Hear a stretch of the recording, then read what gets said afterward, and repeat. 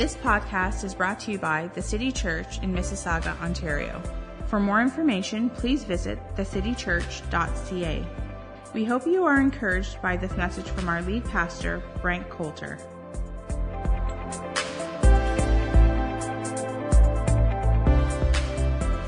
Good morning again. It was really weird not going to church last week. As you all know, I just go to church a lot. I work here, and then it was Sunday, and I didn't go to church. I'm like, what day is this? It was the night. I'm like, is this a holiday Monday? Is it a Friday? All that to say, I just have a slight encouragement for you, for all of you, especially our parents. Just an encouragement without condemnation, that it's very important for you to bring your children to church. It is a very Christian activity for those of us that are Christ followers, that we take our kids to church and they learn about worshiping God and giving and serving and all of these wonderful things, and we gather together in community, and so many great things happen when we gather together, and your children will follow what you do. And maybe one day they won't wear the crown that you give them, but if you show them consistently to attend church when they are older, they will attend church. But if you're inconsistent, if you're, once in a while, maybe we go, maybe we don't, who cares or not, your kids will sort of have that attitude. But if you show and display for them an honor for gathering together with the saints, they will reproduce that when they are older. Can I get an amen? Like I said, no condemnation. It's just a pastoral thing. Pastors do this. All right, let's turn in our Bibles this morning to Acts chapter 9. We started a series a couple weeks ago, and we're talking, the series is called Intersection. And what we're looking at is when divinity intersects with humanity, what does God say? And this is what the scripture is. It's just a bunch of stories about people who God intersected with their lives. And what we have great in the stories of the Bible, just all of the details about what God said and what happened and then what they accomplished after the fact. And what's great about these stories, once again, they're not written in real time. They're written after the fact. So the people that experience the voice of God and experience following after the voice of God and the great things that happened because they followed the voice of God, they can tell us the whole story about what went on. And so we get to, as we look at these stories, it helps us to understand the voice of God in our lives. What does God say when he shows up? What does divinity say when he shows up in the middle of our humanity, in the middle of our circumstances? And what does he express to us? Now, the first week we talked about Gideon, how Gideon had a very specific set of circumstances, and he was in a very bad situation. And as we saw, God showed up in his life, and we said that God always calls out to our potential. God calls who we should be or could be, not just where we are and what's going on in our life, and just sort of reiterating that, but he's calling to our potential. And then we saw specifically with Gideon that God calls us out of fear. He doesn't want us to live in a place where we're constantly afraid, constantly in fear. He wants to move us from a place of fear. So if you missed that message, it's available on our website or on our podcast. And today we are going to be talking about the Apostle Paul specifically, a very famous person in the New Testament, wrote over 2/3 of the New Testament in the forms of letters to churches. But Paul didn't start out there. He started out actually in opposition to the church. So we're going to read a little bit this morning about God showing up in Paul's life and what happened there.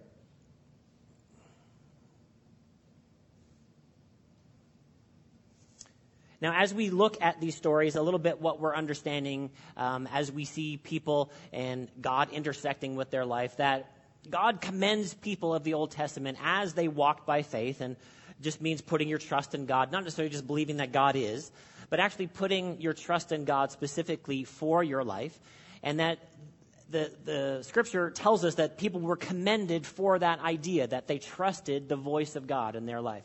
So as we look at these stories, we can see these things that are very important for us to understand. Now, as we think about intersection, we want to understand that God is other than us, that God transcends who we are, the circumstances that we're facing right now, and he always shows up with his love. We were singing there quite a bit this morning about the goodness and love of God, that when God shows up in our lives, he's always showing up with goodness, and he's showing up with love. Now, the circumstances that we face in this world, they're not always good. We're going to face difficulty because we live in a broken world. We live in a world infected and affected by sin.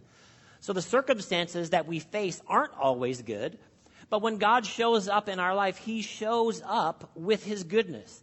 He shows up with his love. And once again, that's beyond us.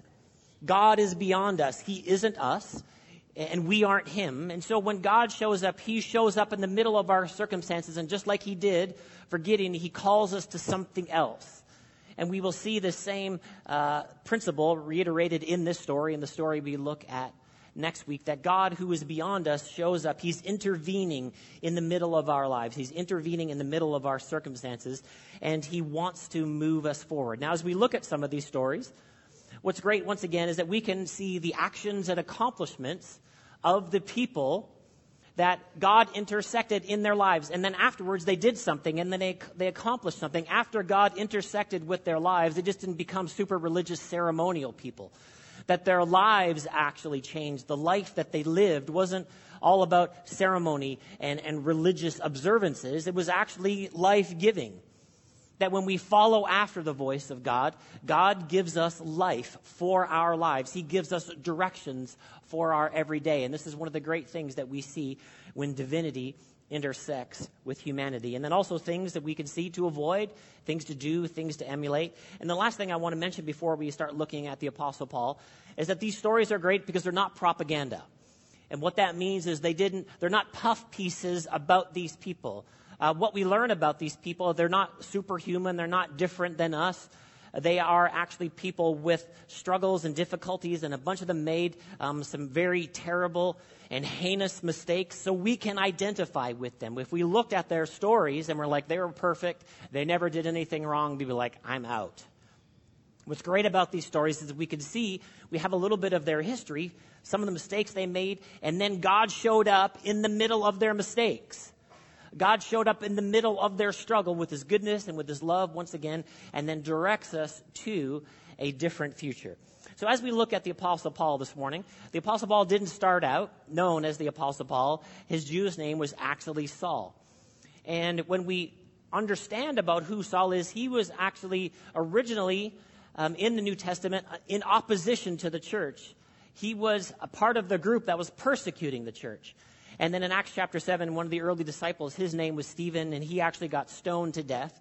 And so all of the people that were stoning Stephen, throwing rocks at him till he died, they all had coats. And so to really get, good extension with their throw of the rock, they wanted to take off their coats, and all of them laid their coats at Saul's feet. So Saul could watch their coats so they could just go kill a Christian. This is who Saul started out to be. Started out in a really bad place, in opposition to the church, in opposition to the way. That's what Christianity was called originally. It was the way of Jesus. So we see Saul started out in a bad place, in a bad circumstance, with a bad frame of mind, persecuting the church, coming against Jesus. And we can see Saul's story picks up here in Acts chapter 9. Verse 1, it says, "But Saul, still breathing out threats and murder against the disciples of the Lord, went to the high priest and asked him for letters to the synagogues at Damascus, so that he found any belonging to the way, men or women, he might bring them bound to Jerusalem."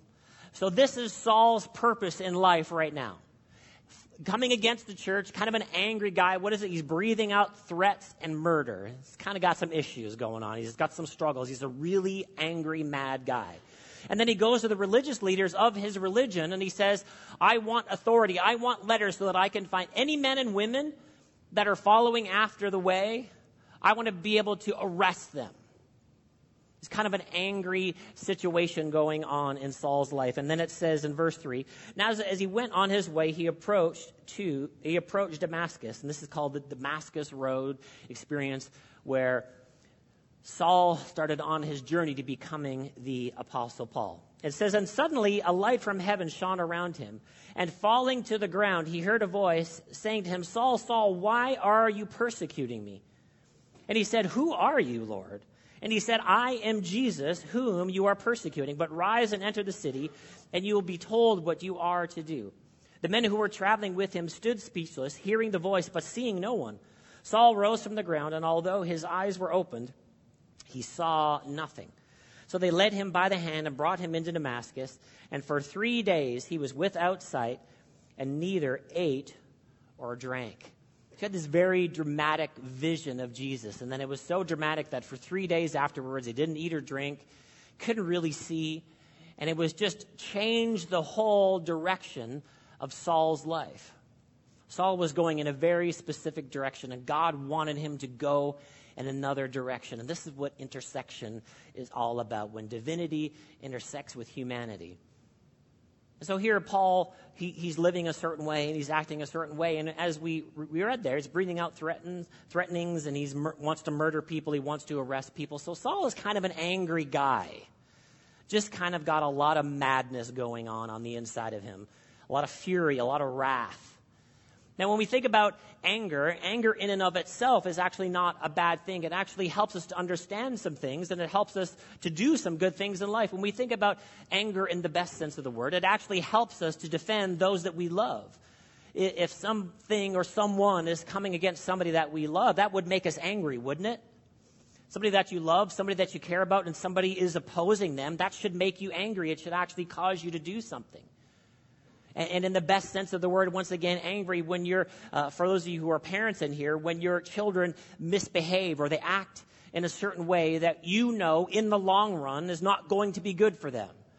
That in the long run, if they maintain this attitude or if they maintain this way of living or if they maintain this way of talking, they're not going to be good Canadian citizens. They won't be able to hold a job. Are you out there? Should make you mad. And then what should you do? You should deal with that thing. Now, you don't squash your child. You don't break their spirit. You don't crush them, but you want to deal with that thing that's in them. That thing should make you mad.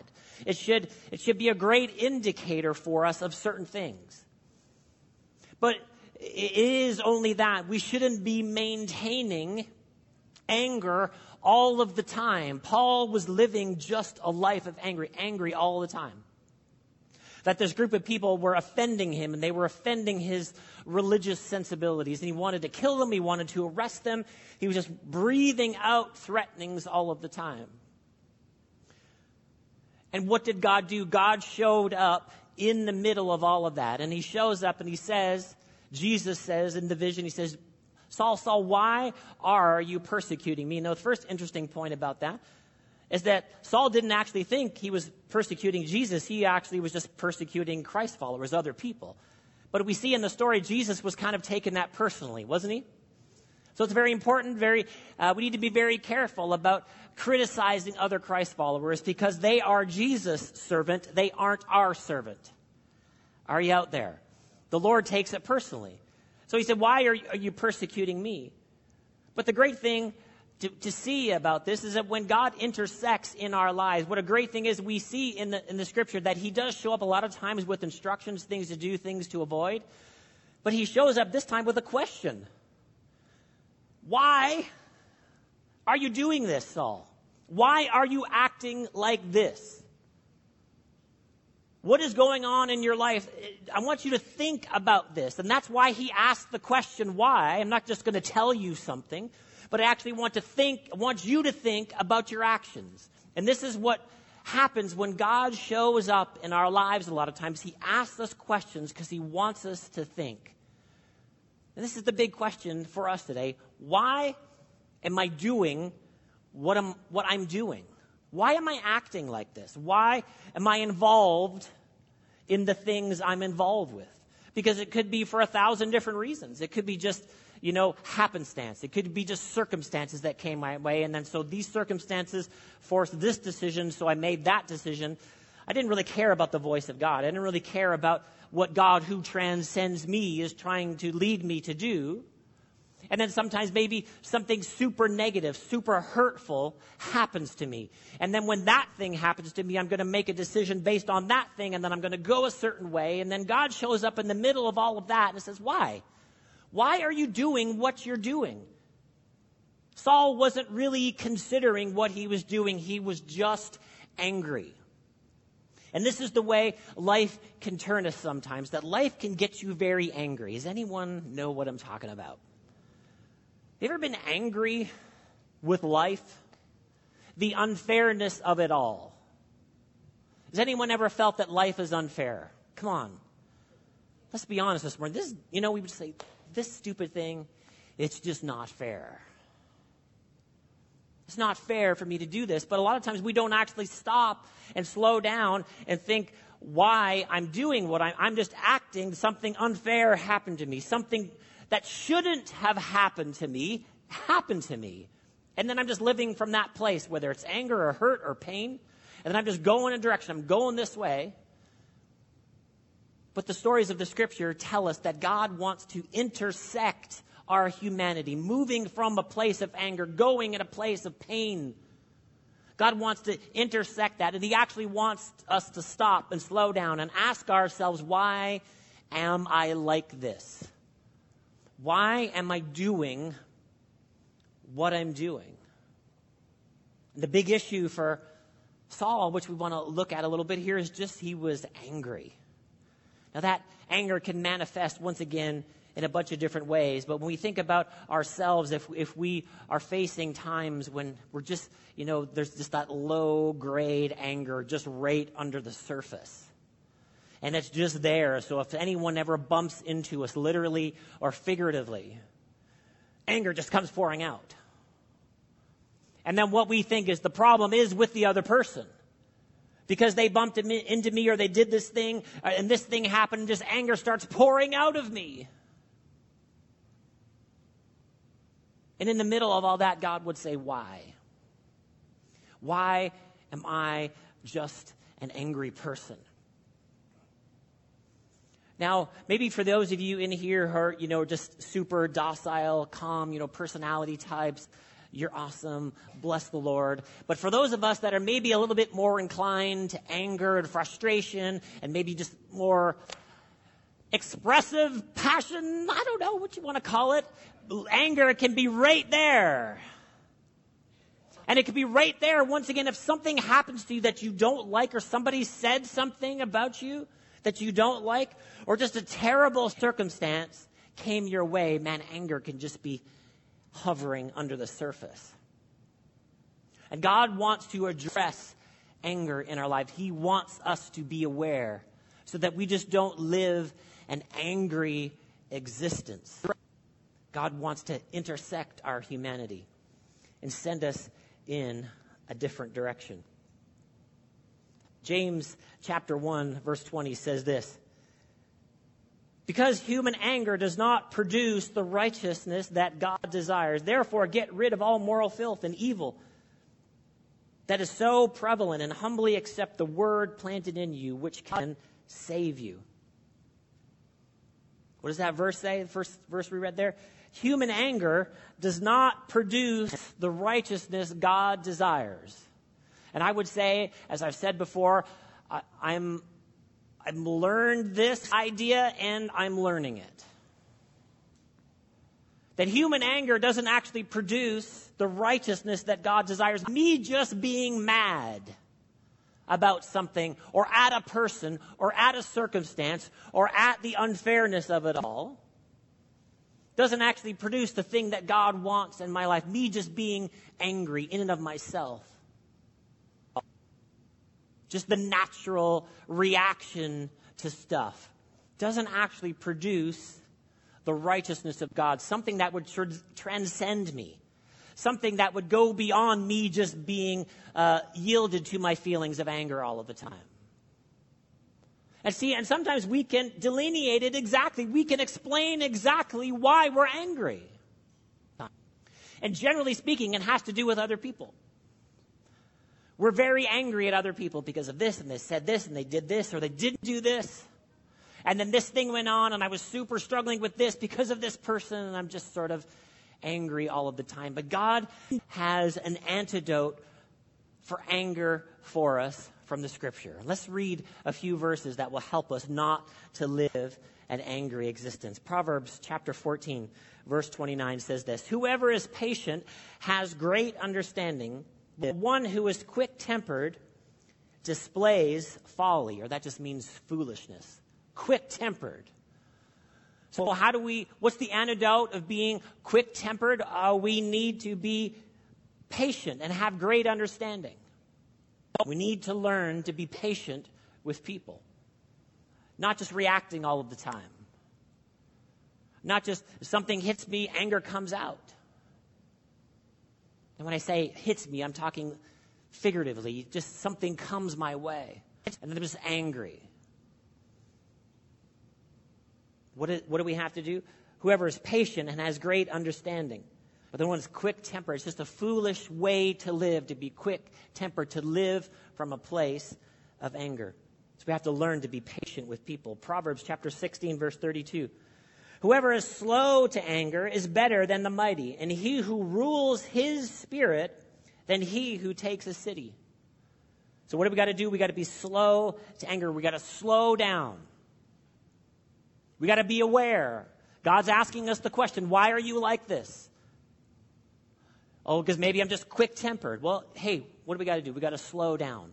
And then it says we have to rule our spirit. We got to rule ourselves.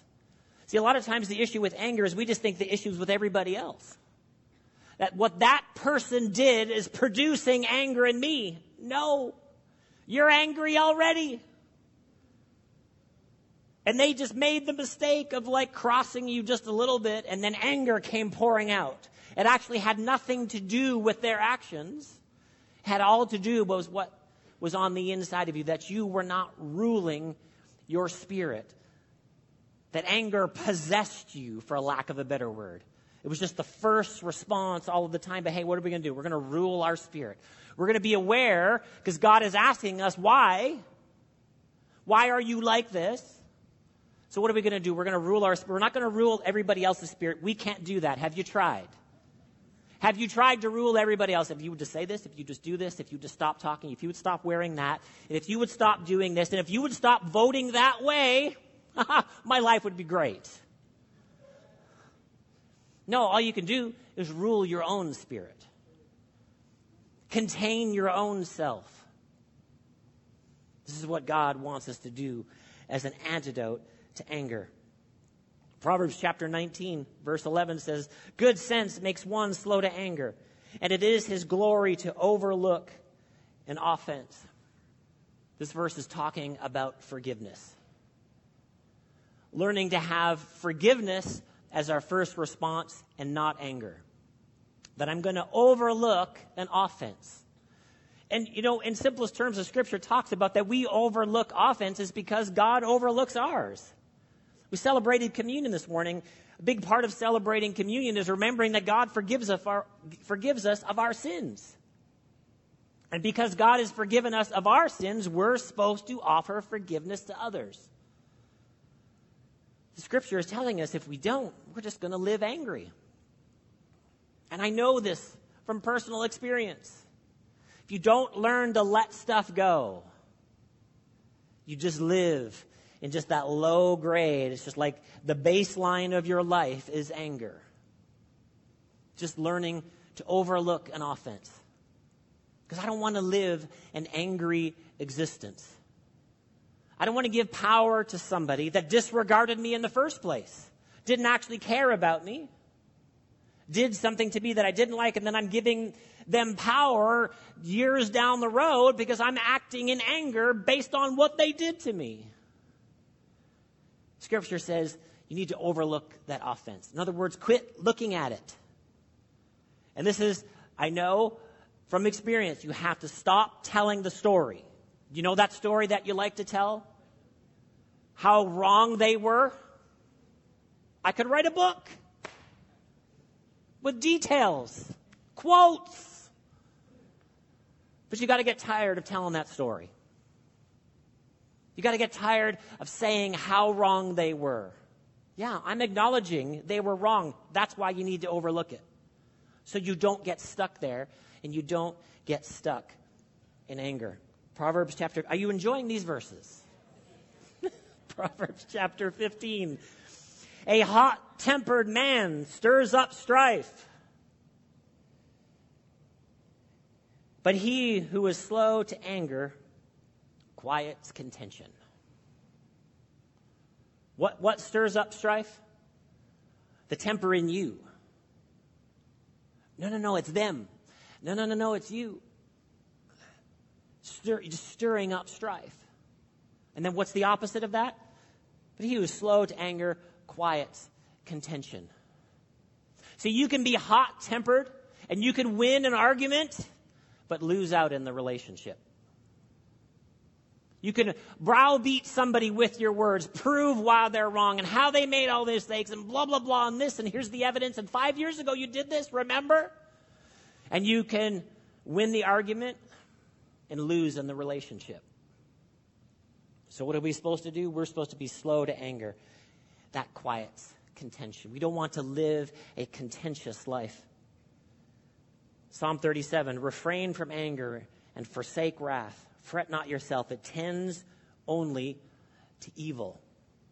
An angry life is an evil life. An angry life takes us down a road that we don't want to go down, but God intersects us on an angry road.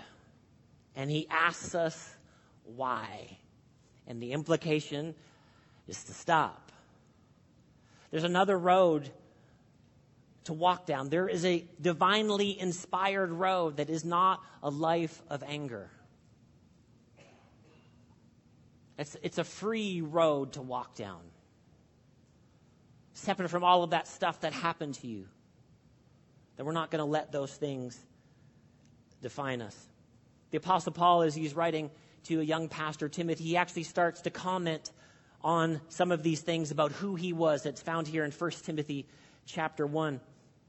So he's talking about his past and who he was. And he says this in verse 12, I thank Christ Jesus our Lord, who has given me strength, that he considered me trustworthy, appointing me to his service. Now we know who Paul was. And now we know why Paul is writing this. That God counted me trustworthy. Man, I used to be the guy killing Christians. I used to be the guy coming against the church.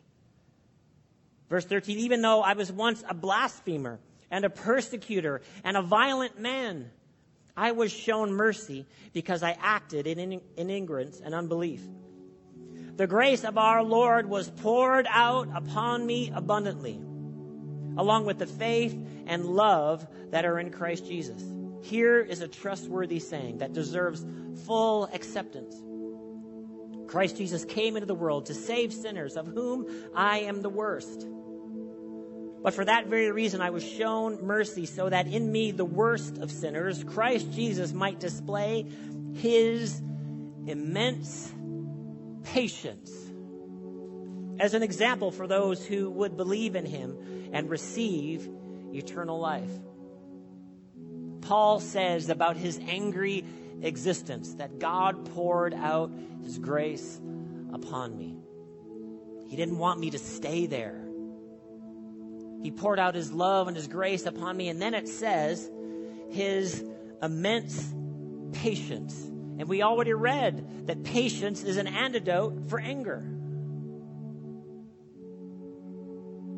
So this is how God overcomes anger in us. He's patient with us. And if we are living an angry existence, God has been patient with us and continues to be patient with us. And he's pouring out his love and grace upon you so that you don't have to live an angry existence defined by the things that happen to you that just make you mad. His immense patience. Such a great definer of God's character. As we see the end of the story in Acts chapter 9, there was a man in that same area. His name is Ananias, and then he also had a vision, and he had a vision to go talk to Saul. And Ananias is like reminding God, is like, God, this is the guy that's killing Christians. You want me to go talk to him? This doesn't seem like a good idea. And God reveals to Ananias the purpose for which he intersected with Saul's life on the road to Damascus, this angry guy. Let's read about it here in verse 13. It says, but Ananias answered, Lord, I have heard from many about this man, how much evil he has done to your saints at Jerusalem. And here he has authority from the chief priests to bind all who call on your name. Verse 15. But the Lord said to him, go, for he is a chosen instrument of mine to carry my name before the Gentiles and kings and the children of Israel. For I will show him how much he must suffer for the sake of my name. What did God say about Saul, who became the Apostle Paul, who wrote more than 2/3 of the New Testament? A really angry guy who's messing up his life with anger. He is a chosen instrument of mine. Remember what we talked about, Gideon, that God always calls to our potential. God doesn't want us to remain in this place of anger and frustration. And this, what he says about Saul, who became the Apostle Paul, is it true about all of you this morning, that you are a chosen instrument of God. He has stuff for you to do and accomplish, and this is why God intersects with our lives. In 2018, God has things for you to do. God has the kingdom of God that he wants to flow through you into your homes, into your workplaces, into your communities. You are a chosen instrument for God. He wants to move us past a road of anger and frustration and disappointment. And he asks us why. Why are you like this? Why are you doing what you're doing? Because I have something better for you to do. Let's just pray this morning. God, we are so thankful for your word today. We're so thankful, Lord, that you intersect with our lives, with your love and with your grace and with your mercy and your patience. That when you show up in the middle of our lives,